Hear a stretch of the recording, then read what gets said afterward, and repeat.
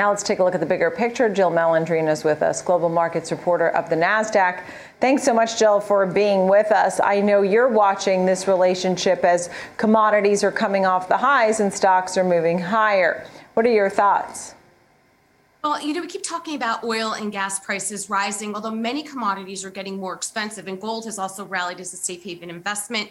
I know things have reversed in this session, and to your point and Ben's point earlier, the velocity of the moves and being blown out of positions just is something that we have not seen in quite some time. To see 1, 2, 3, 4% moves in the indices and in the individual commodities in just a session, even more so with commodities, is really quite dramatic. I mean, look at what nickel has done, copper has done.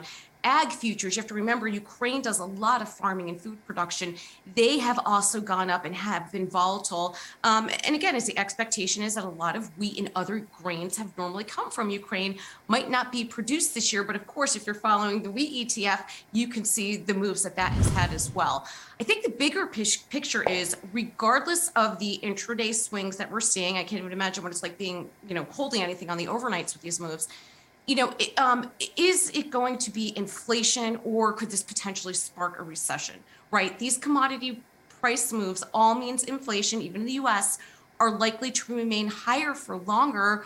One estimate suggests oil could double from 80 to 160. That could add almost 2% to U.S. CPI inflation. Of course, all eyes will be on that data tomorrow morning. This also means the Fed is not going to get the tailwind from supply chains normalizing and COVID fading as we thought. However, high oil prices and war bottlenecks likely reduce productions too, which brings recession risk forward. Our chief economist, Phil McIntosh, has pointed out, and some are greatly forecasting GDP growth rates in developed countries falling as much as 1%.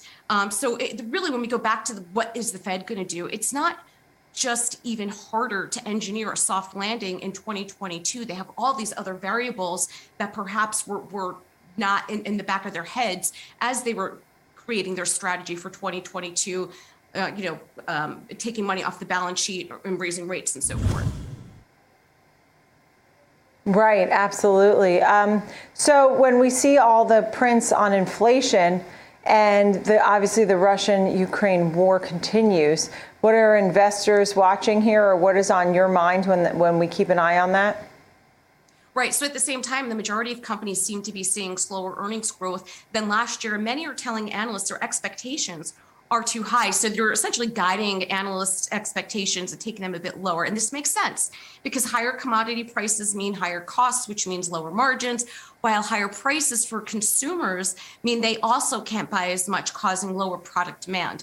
So although so far we have not seen any slowdown impact in employment growth data, I think, Nicole, my biggest concern is, you and I have the ability to work from home. We have access to mass transit. You live in the city. We don't have to worry about gas prices impacting our pockets, perhaps as much as someone who has to drive to work every day, right? That's a lot of positions that are in the services economies. We know it's going to disproportionately impact lower income families. And it kind of brings us back to the conundrum that we saw in the beginning with COVID.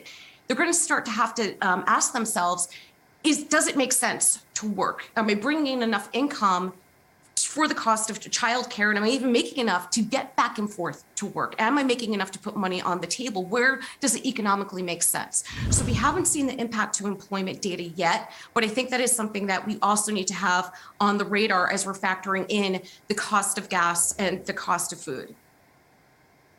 Right, absolutely. We did see the JOLTS number, the 11 million jobs openings, but I agree. I mean, at some point you have to really decide what your costs are to go to work versus what you're making.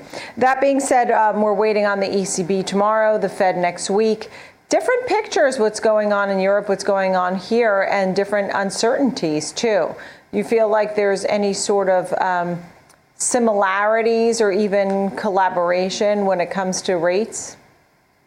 I think if we would have had this conversation, let's say the beginning of February, we might have seen a more collaborative environment. Clearly, what's happening in Ukraine is going to impact the Europeans disproportionately than it could potentially can with the U.S. I mean, they are more acutely dependent on products that come out of Russia, whether we're looking at oil and also products that come out of Ukraine, because we know Ukraine is very well known for being a very big ag producer. So even if you look at the cost of nat gas and oil in the EU and even in the UK relative to what we're paying here, it's two very different stories. So it might have been more coordinated and collaborative, in the beginning of February, but as this has moved on, we've also seen the reversal in sentiment here too.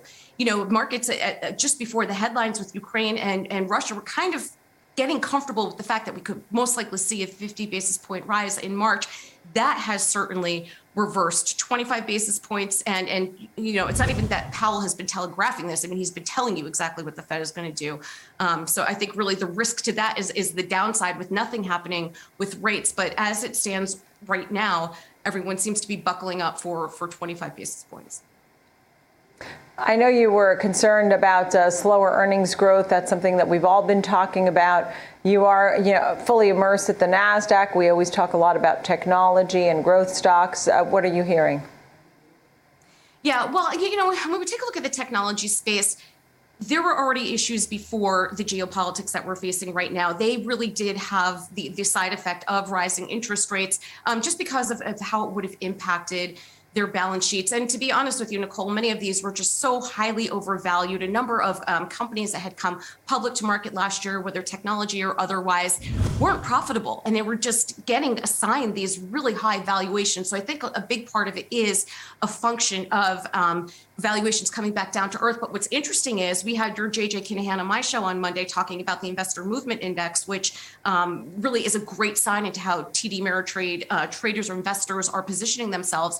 And the buys always come back to those large cap bellwethers, Microsoft, Apple, NVIDIA, all of the big names that investors seem to be comfortable with because of their valuations, because of their strong balance sheets, because of their position in the world in general. So it's really interesting to see where investors are finding comfort in the market, because if you think about blue chips such as financials or energy, the volatility in those two sectors right now, in particular, with the exception of the yields and dividend that they offer, could be a little bit much for investors to stomach. So I think to see them go back to those growth NASDAQ 100 stalwarts is really interesting to see where investors are taking some safe haven. Yeah, good to chat with you, Jill Malandrino. Thank you so much of the NASDAQ. Thank you, Jill.